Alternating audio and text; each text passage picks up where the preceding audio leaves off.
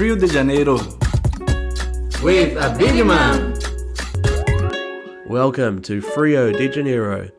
This is Abid Imam. I'm super excited about the guest we have for you in this episode. It is Jane Fernandez. Now, she is one of Australia's leading sports administrators, and her most recent role was with Football Federation Australia as the General Manager of the bid for the 2023 FIFA Women's World Cup in Australia and New Zealand. Just a few weeks ago from recording this, FIFA announced that Australia and New Zealand were successful in their bid for hosting the World Cup. It's very exciting news, and I'm pumped up for a World Cup to come here finally to Australia and New Zealand. Jane has so much experience in sport management. She's been working at the Olympic Games, the Asian Cup football, has great expertise in event management. And the beauty of this conversation is she shares so much insight in what it takes to bid for a World Cup. FIFA has been a lot more transparent, so Jane talks us through the big milestones in the bid process. It took many, many years, some of the big moments, and I think the big takeaway from this conversation is appreciation of what it takes to host a World Cup, an appreciation of just how globally competitive it is to land a World Cup tournament, and an excitement for what's to come in the future. I think it's been a bit of a challenging time. That's actually an understatement, but it's been a very challenging time around the world. Just sprinkles of good news like this just give us a bit of an optimistic view of the future.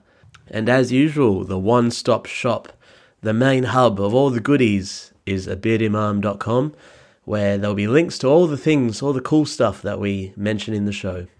So let's kick off the conversation with Jane Fernandez.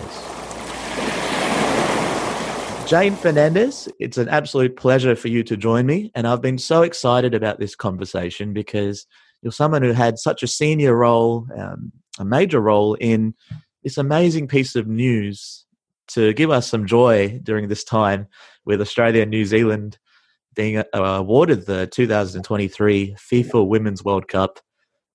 Absolute pleasure to have you join me. Oh, it's great to be here with you to talk about the bid, and fantastic that we can also now talk about the fact that we're going to be hosting the FIFA Women's World Cup in 2023. Before we get deep into that process, which is so fascinating, I would love to paint a picture of whereabouts in Australia you grew up and how you got involved in sport. Yeah, so I'm from Sydney, born and bred. And, like any normal Aussie kid, we played a lot of sport in the backyard. Summer and winter, we were always out there, our poor parents driving us around lots of different sporting fields.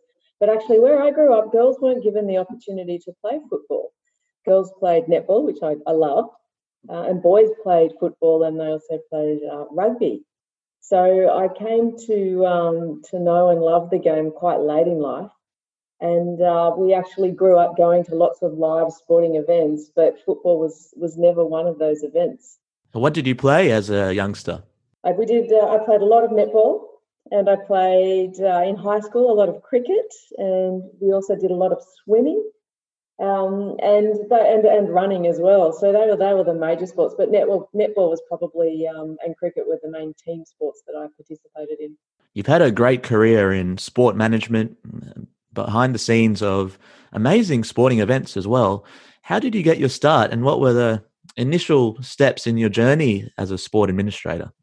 So I was really, really fortunate in that Sydney were awarded the rights to host the Olympic Games in 2000, and I finished university a little bit before that. So I went to university and did a Bachelor of Arts Leisure Management degree.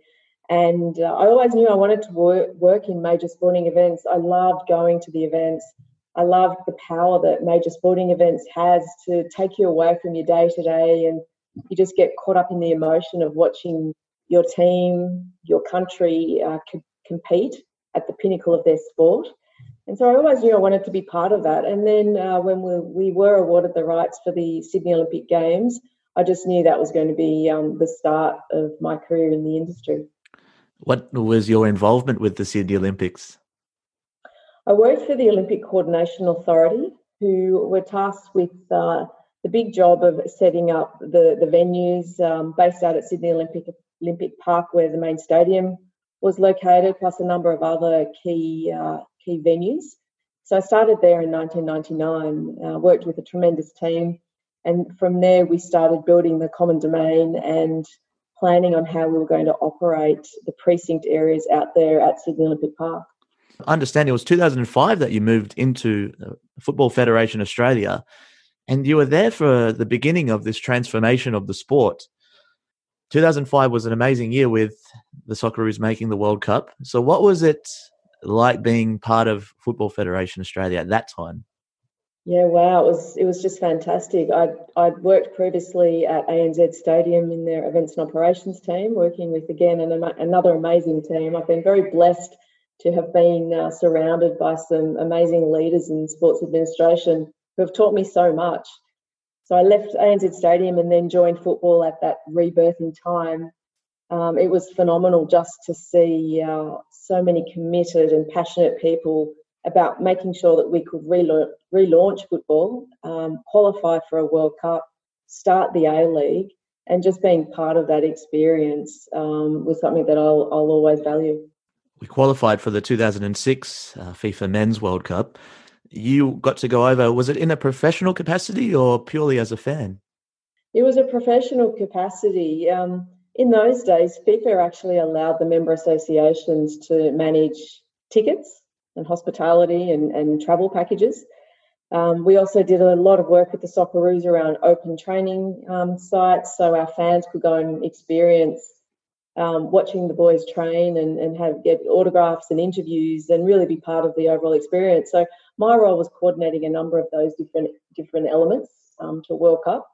It was unbelievable. I mean, the support of the Australian fans who travelled to Germany, but also it was like the Socceroos became everyone else's second team.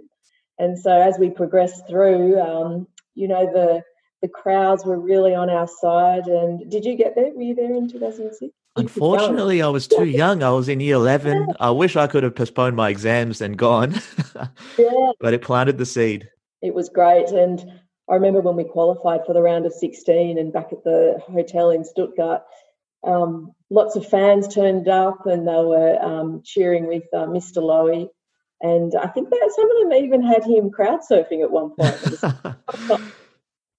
Wow. What was your highlight of that entire World Cup? Yeah, wow. I think I'll always remember the first game in Kaiserslautern when we were playing Japan, and it was we were down, and finally to win that game really set the momentum, set us going forward right through to the round of 16. An amazing night. Oh, just the generation of football fans that event has inspired. And we're going to talk about the bid soon, but I feel like these are all really important steps on the journey. And another one was 2010, where we bidded for the 2022 FIFA Men's World Cup up against some really imposing countries: Qatar, USA, Japan, South Korea. I understand you were involved with that bid. How do you actually reflect on that process where we learnt a lot of harsh lessons? Yeah, we certainly did. So that was 10 years ago now. So it was a very different time. It was a very different FIFA. The bid that we've just run, it was a very transparent bid. We were able to see who voted for who, and those transparency measures weren't in place for 2010. So it was a very different process, run in a very different way. And, there's been a lot reported around the process and the outcome of the process. And, I mean, needless to say, it's been such a different experience. Obviously, having a smile on our faces, having come up trumps is always really, really great as well, a very, very different emotional roller coaster. But I think FIFA learnt a lot from those times, as did we as bidders. I think we've all learned as a part of the process, and as a result, we were able to put forward a bid that was really sold the dream for our country and for New Zealand. From the fans' perspective, looking through the documents that FIFA were posting about the bid. You'd read all the bid books. You could see who voted for who, as you said. That transparency was so refreshing, and you just wish that we had that for 2010, because it would have been so interesting to see what mark we would have got out of 5 in that objective criteria. But I guess that's history now, isn't it? That is absolute history now, and it's nice to know that we can go forward towards 2023 and start planning with New Zealand to deliver the best ever FIFA Women's World Cup. When did that planning start? So when was the idea launched of us bidding for the 2023 World Cup? Well, actually, when we delivered the Asian Cup in 2015, we had spoken around the opportunity, the possibility of going forward and bidding to host the FIFA Women's World Cup. But the timing just wasn't right. We weren't really ready to do it. And then in 2017, we regrouped and we had another discussion around, okay, maybe now it's time that we get back together and put in a bid for 2023. So that's exactly what we did. We started with a feasibility review of hosting a World Cup, and with the support of the federal government, we were able to progress and put forward a bid. At that time, we were bidding solo. So we moved quite fast, actually, in bidding just as Australia only until 2019, when FIFA expanded the competition, the FIFA Women's World Cup, to 32 teams. The early days, there was, I understand, a roadshow. So you were meeting with governments back in 2017 to get that support from federal, state governments, which would have been really important. How did you approach that? And was 2010 at all mentioned? Because in the media reports, that $46 million taxpayer money was talked about a lot. Were governments able to see the new opportunity and look beyond all of that? Was that an easy conversation? Yeah, so we started with the federal government, and then once we knew we had their support, we progressed to holding a big stakeholder workshop with all of the governments across Australia. Absolutely, it was mentioned at the start, and there are lots of questions around the transparency of the process. And governments had to be certain that this time the process would be transparent, which we were able to give them that certainty. It was also a really important time for women's sport. So women's sport has just gone from strength to strength. We just held, just recently, I went to the Cricket World Cup there at the MCG, almost a full house, and it's wonderful to see women's sport on centre stage. Governments understand the power of sport. They understand the importance of sport to drive outcomes, gender equality, inspiring generations of girls to compete at their best. And all of those things helped buoy government support. And that's how we were able to move forward. I've read somewhere that you said the bid was about being strong, confident, creative, the way that we play football. When you're the general manager of the bid, what is your process of oversight, and how much are you across? Because it's such a massive process. It is. It's a huge process. The most important thing for me is having the right people in the right roles. So we built a fantastic team. A number of the team had worked on the Asian Cup, so had really great knowledge in delivering first-class football competitions and tournaments. We had varied skill sets, so we all complemented each other really well. And then on top of that, we also had a number of steering committees, and we ensured that we had the governance in place that was needed to check off everything that was being developed and put forward to FIFA. And then when we joined forces with New Zealand, again, there was an additional joint bid steering committee that was in place, just again as a nice way to check all the balances, make sure everything was in as FIFA needed. And so it all comes down to having the right people in the right roles and building the team. No different to a football team. On a football team, there's 11 on the pitch. How many were on the pitch for you? Not that many, unfortunately. Oh, really? No, at our peak, we probably had about 8 people. So it was a very lean team, very small team, but a very experienced team.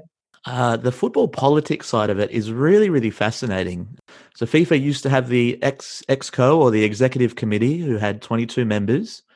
Now it's the FIFA Council, which is a 37-member, extremely diverse group of football stakeholders from around the world. That 37-person council were ultimately responsible for voting on the candidate countries. Can you please take us into a little bit of that FIFA Council and how you targeted or tried to put your case forward to them, and what opportunities you had to do that? Yeah. So COVID really changed our strategy around this. I mean, originally, and it's always better to have face-to-face meetings whenever you can, and they started in France at the World Cup in 2019. And then once we were all unable to travel anymore because of COVID, we really had to pivot the strategy and start sort of looking at, okay, how are we going to engage the FIFA Council members, those that, as you rightly say, are the ones that cast the votes. And so we were able to, develop a lot of specific content around telling the story of football in Australia and how it would resonate with the different confederations. There are obviously a lot of Zoom calls and phone calls between FIFA Council members and our president and the president of New Zealand Football. And I'd say that the fact that we got the highest evaluation score, 4.1 out of 5, meant that we were the strongest candidate. And so being able to leverage off that, to really tell the story and to authentically communicate that this bid is something that the whole of Australia and New Zealand want. We had over 800,000 people sign up to support the bid, and we were able to demonstrate that not only will we deliver the best ever FIFA Women's World Cup, we'll also make sure that we leave a legacy for our countries and for our region. I'm really interested in how or what rules were in place. For instance, when you interact with a FIFA Council member, did it always have to be in a super transparent way in terms of it's reported here, or do you have conversations that are one-on-one? Like, what were those lobbying opportunities like? Mm-hmm. Well, again, transparency, number one. Under the bidding regulations, there's certain rules that you have to abide by. Whenever you're presenting on your bid to FIFA Council members or to other people that may be advocating on your behalf, and every call is reported to FIFA. So FIFA is aware whenever you're presenting or going to have a conversation with any of the council members. So again, 100% transparent. And there was a certain level of compliance applied to all of that. And we were 100% transparent in all of our reportings to FIFA. My name is Abid, and we're talking about the bid. So I do recognise there's irony there, and I'll share with you that in high school I was student councillor every single year as elected by my peers, because I had a slogan called "Make a bid for a bid." Oh, very good. I'm interested in your bid book, which is 188 pages, an absolute masterpiece. And if any football fan or sports fan is interested in this World Cup, I think it's a great read. That book, how long did it take to compile? Because you talk about articulating your message. Yeah, so we actually wrote 2 books. The first book is Australia only. And because we were bidding for so long without New Zealand, we had to, based on the timelines, we had to have a book ready to go. And then when the competition was expanded, and at that point in time, some of the requirements changed. They grew as well. And so what that meant was FIFA gave further time to develop and to submit the book. So originally it was October of 2019, and then it got extended into the December. But the way we started, and we did start early on purpose because we knew the amount of work that needed to go into the bid book. We looked at the requirements for 2026 for the Men's World Cup, and we looked at the chapter outline that was developed for that competition, and we really based our starting point off that. And so members of the bid team owned different elements of the bid book. We had an amazing editor of the bid book, a lady called Jill Davies, who is actually the mastermind of the Sydney 2000 Games. And so Gillo joined the team, and we're at a really great point in finalising the book, and then very quickly we joined forces with New Zealand, and we had to, sort of start again. Really, we had a great framework there, but then we moved very fast in working with New Zealand to ensure that the As One bid told the story of two countries. So there would have been some, if I'm right to say, some sleepless nights, because that's a really short turnaround to change and now be adding another country to the equation. It really was. It was a huge, huge effort by so many people. We had representation from New Zealand. Representatives came over to FFA. We had a great big workshop, and it meant that we had to make decisions really quickly. And sometimes that's not a bad thing. It means that there's less time to labour over certain points, and we just all had to agree to move forward. So we came up with As One. A member of my team, Kim Anderson, came up with As One, and everyone loved it straight away. So we very quickly brought that to life. White Kite, the agency who developed the brand for the bid book, very quickly came up with a new brand that told the story of As One, and then the writing continued. A lot of sleepless nights, as you say. I think I've aged 100 years on this bid. But it's all for a good cause. In February 2020, this year, FIFA sent a delegation of 5 officials to Australia and New Zealand for the inspection. For some reason, I'm just picturing a rent inspection, but I know this is so much more detailed and high level. Can you please take us into what is a FIFA inspection like? Yeah, so look, when a lot of thought and planning went into the development of the actual tour, and whilst FIFA gave us the list of the infrastructure, the stadiums, the training sites, the facilities they wanted to inspect, we spent a lot of time in thinking about how do we actually want them to feel? What do we want them to feel when they leave Australia, when they leave New Zealand? And that helped us craft a number of the activities around the inspection program. We wanted to make sure that they knew that we were operationally seamless, that, from the moment they got off the plane, everything would be organised and everything would be on time, which it was.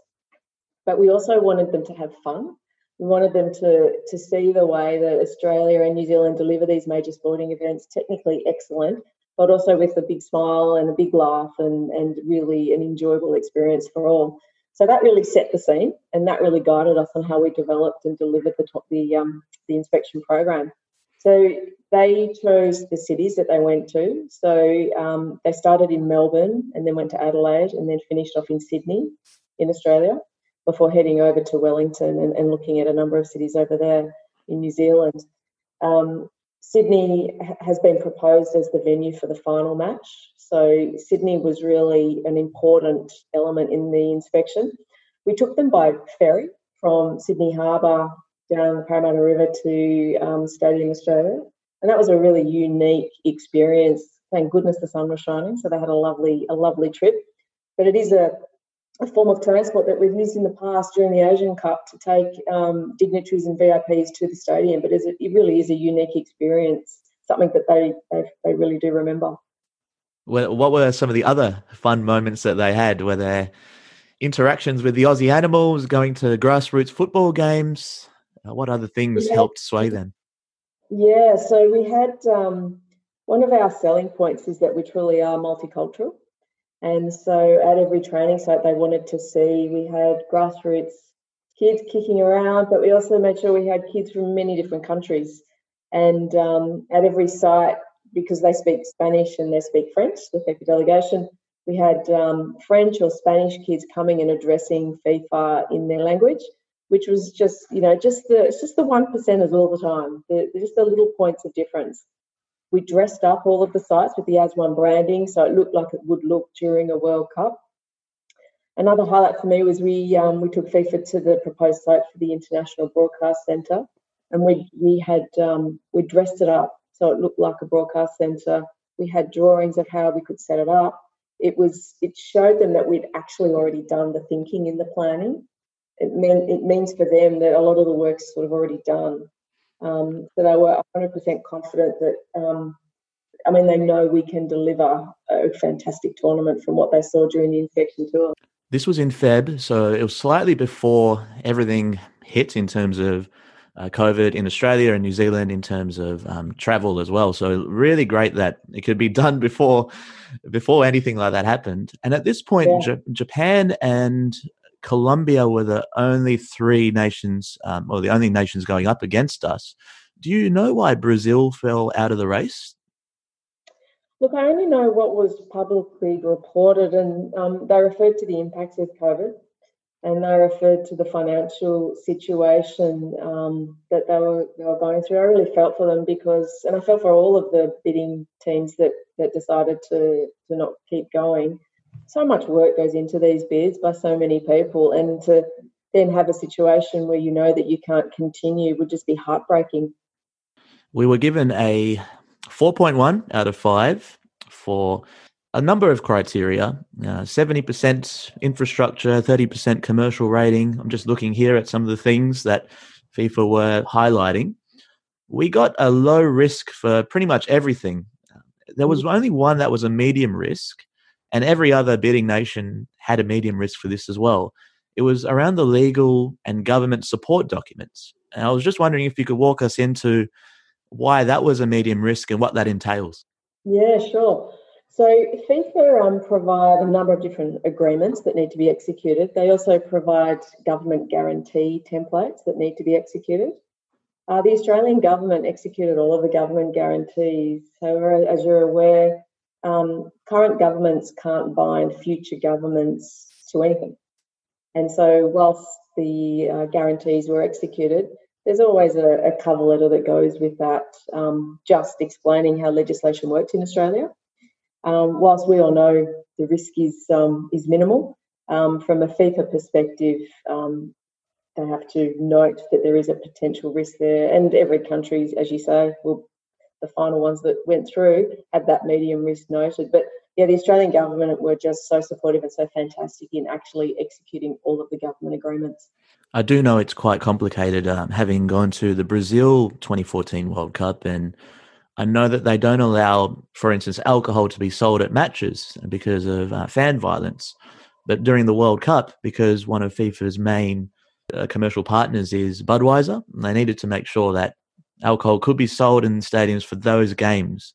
And it involved those government support documents and that to be passed. So that is an interesting side that I guess we don't always think about, what it takes to get a World Cup.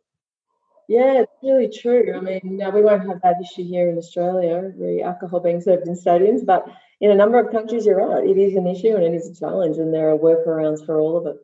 Australia got 4.1, Japan 3.9, and Colombia 2.8 out of 5 in terms of the objective ratings of our bids.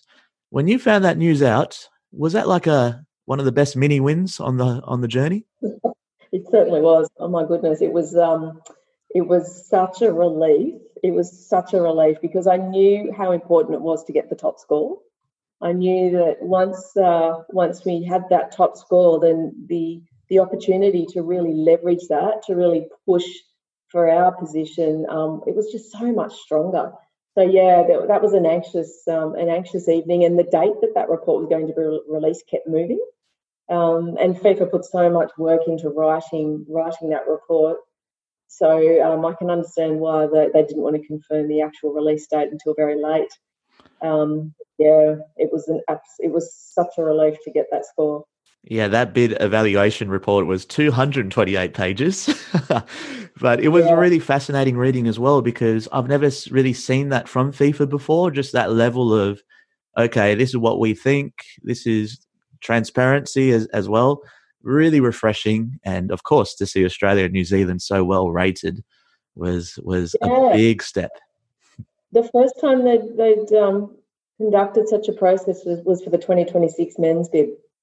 And that was Morocco, and then the united bid between Canada, the USA, and Mexico.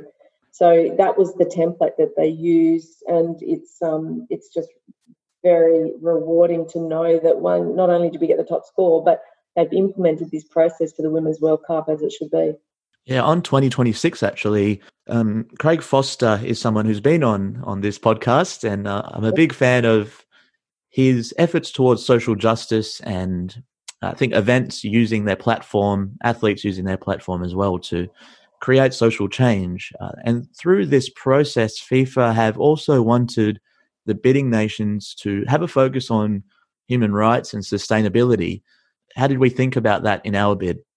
Yeah, well, it was definitely a priority because we knew how important it would be to FIFA.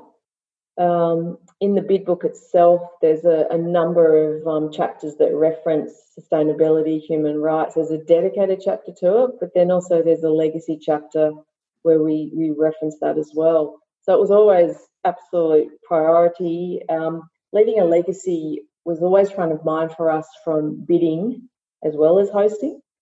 So it was always extremely important. We partnered with a representative from Griffith University to draft the independent assessment of our human rights and sustainability plans.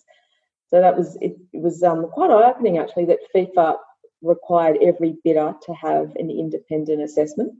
So that just shows you how important it is to them. And it's great that we ended up with a low risk around that area. It again puts us in the front seat for being able to ensure that we deliver a FIFA Women's World Cup that contemplates sustainability and again leaves this lasting legacy for the game, for the country and for the region. What are some of the legacies that our World Cup, Australia, New Zealand 2023 will be about? What are some of the key targets you want to see after the World Cup? Yeah. So in the legacy chapter, the proposal we put to FIFA, we broke it down into 4 key pillars. The first one being around participation, so more women and girls playing football. FIFA have set the target of having 60 million women and girls playing by 2026, and that's something that we can help them achieve. We've spoken before around our commitment to having 50-50 in registration and participation levels, and that's something that hosting the Women's World Cup can help us achieve. We also commented around pathway opportunities for women and girls, so ensuring that that we are able to have girls' academies and increase the amount of matches Matildas are playing and youth teams are playing to further develop the athletes, the footballers, but also around capacity building as well, so around women's leadership, around ensuring that we've got more female volunteers, coaches, leaders right throughout the game. And then the last pillar was around facilities investment. So ensuring that we have the facilities needed to cater for the additional women and girls playing the game is also extremely important. The next step for us is to further expand on the 4 pillars. And so within FFA, we'll start looking at developing this legacy framework. And the legacy framework will be developed in consultation with FIFA and also with the broader football community, because whilst we know that we can deliver a fantastic tournament, we want to deliver much more than that, and the potential is just endless. It was June 2020 where the FIFA bid evaluation reports were announced, and we had that fantastic rating. Now we were just counting down to June 25, which was the date that FIFA's council would meet, and it will be announced who was the winning bid. What were those last few weeks like? And it was really fascinating with the political side of things because Japan's bid, Japan fell out of the race. Are we aware, was it about COVID as well? What happened for Japan too? Yeah, they also put out a public statement referencing the impact of COVID. They also noted that the As One bid gained the top score, and they very graciously pulled out of the race, providing solidarity for Asia, really. And again, I really felt for their bid team who'd we'd met along the way. So much work had gone into their bids. But yeah, look, there's a number of different elements that lead to bidders falling out. But their support was just fantastic, as was the support of the whole Asian Football Confederation. So it was up between Australia and Colombia. Something that was fascinating as well was the the talk around some of the UEFA or the European members of the FIFA Council who were reported to be on Colombia's side because they saw that competition of the FIFA Women's World Cup as a development opportunity for that part of the world. My own view is that the FIFA Women's World Cup, the FIFA Men's World Cup is the pinnacle of the game, and it should get the best platform possible. How are you getting this sort of intel about potential voting blocks that were happening, and how are you dealing with that? Yeah, I totally agree with your view of the pinnacle of football, the World Cups. That's exactly what they are. So we're definitely aligned there. Well, I mean, UEFA actually came out and publicly supported CONMEBOL, so everyone knew that was going to be their position. It's interesting when you're talking to voters. You never know. You never know until the votes are cast. The decision that's going to be taken, and all we can control is the message that we give. All we can control is the bid that we develop and we put to FIFA, and we believed in our bid and we believed in the importance of the Women's World Cup, and we just continued on that path. We never wavered, but it's always very nerve-wracking because you do never know until the votes are in. What are those final days like? I've seen footage of Chris Niku. He's the president of Football Federation Australia. James Johnson is the CEO. They were, I think it was even the day of the announcement, they were at Sydney Opera House. Of course, all the great pictures of Australian footballers, our players, were beamed onto the Sydney Opera House. It was a great event. But then they're on their mobile phones, and you can tell that they're having some really high-level discussions. Were these high-level discussions happening right up to the last hours? They were. Yeah, they really were. Back at the FFA office, you don't stop talking and you don't stop calling and until the meeting starts. So yeah, Chris and James were absolutely on the phone, as was representatives from New Zealand football. But it's just something that you just have to keep going until the votes are in. And they did an amazing job in ensuring that we had the support to be able to win. But the lighting of the Sydney Opera House was just phenomenal. I mean, we had, as you say, football imagery projected onto the Opera House. One of the most beautiful moments for me was having the image of Julie Dolan on the Opera House sails, but we also had Julie there in person. And just seeing her response, she was so overwhelmed. And she said, I could never have imagined that this could happen. And that's what this is about. That's exactly what this is about. Julie Dolan, the first ever Matilda. What a name. What a legend. How was that last day for you? If you can take us through. I didn't have much sleep. The few days before it, we were all pretty flat out. And then that led into the Opera House moment. And then we also hosted a Facebook Live, which Tara Rushton hosted for us. And all of these events all led into the final moments. All of the two remaining bidding nations had access into the FIFA Council meeting for that agenda item. Yeah.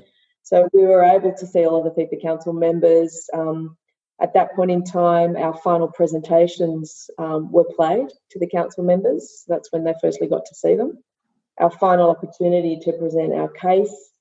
And then we were actually in the meeting whilst they were voting virtually. So that was it was so tense in the room. The anxiety that we all felt was just immense. And then we had to wait. We had to wait until the FIFA president was moved rooms and went into the announcement room, if you like, which was beamed out to the world. So it felt like hours. It wasn't, but it felt like days. I've done a few PowerPoint presentations in my life, but who's doing your presentations? Because that would be one of the most nerve-wracking moments ever. Yeah, so originally the rules were each bidding nation could prepare a 10-minute video package, and you could put whatever you want in the package. And then just before, a couple of days before, the FIFA Council decided that they'd like to hear from the two bidding nations. So Johanna Wood, who is the president of New Zealand Football, spoke on our behalf as she's a FIFA Council member. And then the FIFA Council member from Colombia also spoke. So they did a brief intro each, and then that led into the playing of the video package. I think it's a little bit of a famous photo, famous video of the reaction of Australia and New Zealand being awarded the rights for the 2023 World Cup. You've talked about it in depth. I've heard you talking about how I don't think you've never jumped that high in your life. What are your recollections of that specific moment now? Yeah, well, like as I say, it felt like hours. We were waiting for the FIFA president to make the announcement, and I was sitting next to Mark Falvo, who's the CEO of Football Federation Australia, and I think I said to him, "I can't stop my right leg from shaking," and he said, "I can't stop my right eye from twitching," and then it was like all adrenaline fueled. And then, I mean, when the announcement came, we heard the AU. I don't even think we waited to hear the whole Australia, New Zealand, and then we were just up. I mean, so much effort, so much energy had gone into this bid. It was such a relief and so exciting. I honestly have never jumped that high. That is pure adrenaline. And it was a really special moment because Lucy Zelich and Craig Foster were doing a live The World Game segment as well.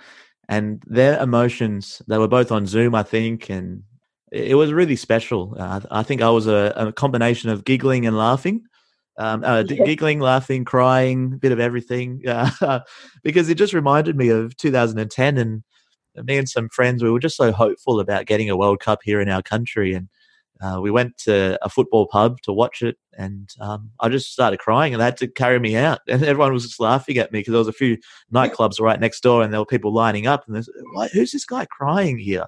What's he crying about?" Emotional wreck. I hope this time they were tears of joy. Yeah, they were. Yeah, and it's like all of a sudden, in just like a second, there's just all this positivity about life in the next few years because a World Cup is coming to our country. It just, the amount of joy it has brought so many people has just made me so happy. And at a time when we all need some good news, at the press conference the next day, the New South Wales Premier basically said that, you know, she'd been up speaking in front of everyone for so long now around and having to give messages that aren't so great, but to be able to actually announce something that is so great for the country, it's just overwhelming, the level of support we've received. What was the day after like? Does FIFA get in touch with you straight away and it's on to working, or are you able to let your hair down a bit? Yeah, the FIFA guys we've been working with were on the phone straight away, which was great. We've already had a number of kickoff meetings with FIFA, and now the work begins. So we'll set up a World Cup office as part of FFA, and for the next 6 months we'll start working with FIFA on selection of stadiums and host cities and ensuring everything's in place. The foundations are set to deliver an amazing World Cup in 2023. Because most countries usually have a lot longer to prepare for a World Cup. Like I remember, it's usually 6 to 7 years, but now it's 3. So I think things do need to accelerate, don't they? Yeah, it's not long at all. You're right. We don't need to build any stadiums. Sydney Football Stadium is already under construction, and that will be the only newly built stadium. So in that respect, we're really fortunate to have such great infrastructure in Australia and in New Zealand. So the next step now is developing the FIFA entity that will deliver the tournament, and starting to, again, the right people in the right roles, having the governance structures in place, and really engaging with the broader football family to deliver a World Cup that we're all proud of. When we started building the bid, we wanted to make sure that we delivered a bid regardless of winning or losing, that the football family and the country would be really proud of. And that was one of the first targets we set ourselves. Having lived the 2010 experience, we wanted to make sure that the community was involved from the word go, and that's why we set up the Community Bid Champion program. So grassroots were with us all the way, and we want that to continue in the delivery of the tournament. I'm going to speak to you with my West Australian cap on now, and I'm speaking to you from Fremantle, Western Australia, down the road from the Perth Stadium, which was in the bid for this World Cup. And as a football fan, I guess I was really heartbroken that we weren't part of the 2015 Asian Cup that we hosted, which was such a great tournament. And Perth being a gateway to Asia as a major city here, do we know how the selection of the stadiums will pan out and whether Perth is pretty safe to be part of it? Yeah, so what we know is that FIFA would love to be here as soon as they can be here to start commencing a process of selecting stadiums and host cities. Unfortunately, COVID's going to delay that process a little bit. But we know that all of our host cities that have gone into the bid were well received by FIFA, and the same for New Zealand as well. The next steps for us are to work with FIFA on what their optimal number of venues would be. Now that the competition has expanded, additional stadiums will be required. So I think in Russia there were 12 stadiums, and that was the same number of teams. In France, for only 24 teams, there were 9 stadiums. So we've put forward a combination of 13 stadiums across Australia and New Zealand. So the next step now is to really put a case to FIFA as to why we want to play games right across Australia. We want everyone to participate in the FIFA Women's World Cup. We've also got base camps identified in all of the areas, all of the host cities. So again, this is the first time base camps have actually been part of a Women's World Cup bid. They've been in Men's World Cups forever. So having a team based in your host city or in a region around a host city really also allows the festival of football to be taken to parts where potentially games won't be played. Jane, thank you so much for taking us in depth around the bid and take us on that journey. I think I've got a much more broader appreciation of what it takes to bid successfully for an event like this, and so much more excited as well just to understand that. What's next for you now, Jane? Yeah, so I'll be in the FIFA Women's World Cup office at FFA and working with FIFA to start setting up the delivery model and the governance structures for the World Cup. And then once the entity is set up, it's the entity then that will start employing people to work on the delivery of the tournament. And that would be my plan, to stick around and to see it through. Thank you so much, Jane. And just for the listener, how can they keep supporting and really get into this World Cup on the journey? That's 3 more years to go. How can they support? Well, at this stage, the AS1 channels are still live, so they can still get up to date through that process, through those channels. And then FIFA will start creating a brand around the tournament, and that's so they can keep up to date on everything that's happening as we move forward to 2023. I've actually just had another little light bulb. We know that during this time there's been some massive events that have had to be cancelled and or postponed. It's brought up a whole new way of thinking around mega sporting events. And has this been a lesson or something that you've needed to now think about in regards to, okay, what are some of the risks that present themselves when planning for an event? Oh, absolutely. I think that the major sporting events and also the arts industry has now been changed forever. And the way that you tackle the development and the delivery of a major tournament will never ever be the same. There will always be greater risks that have to be thought through. And obviously the insurance industry is really going to have to take another view of how major events are insured.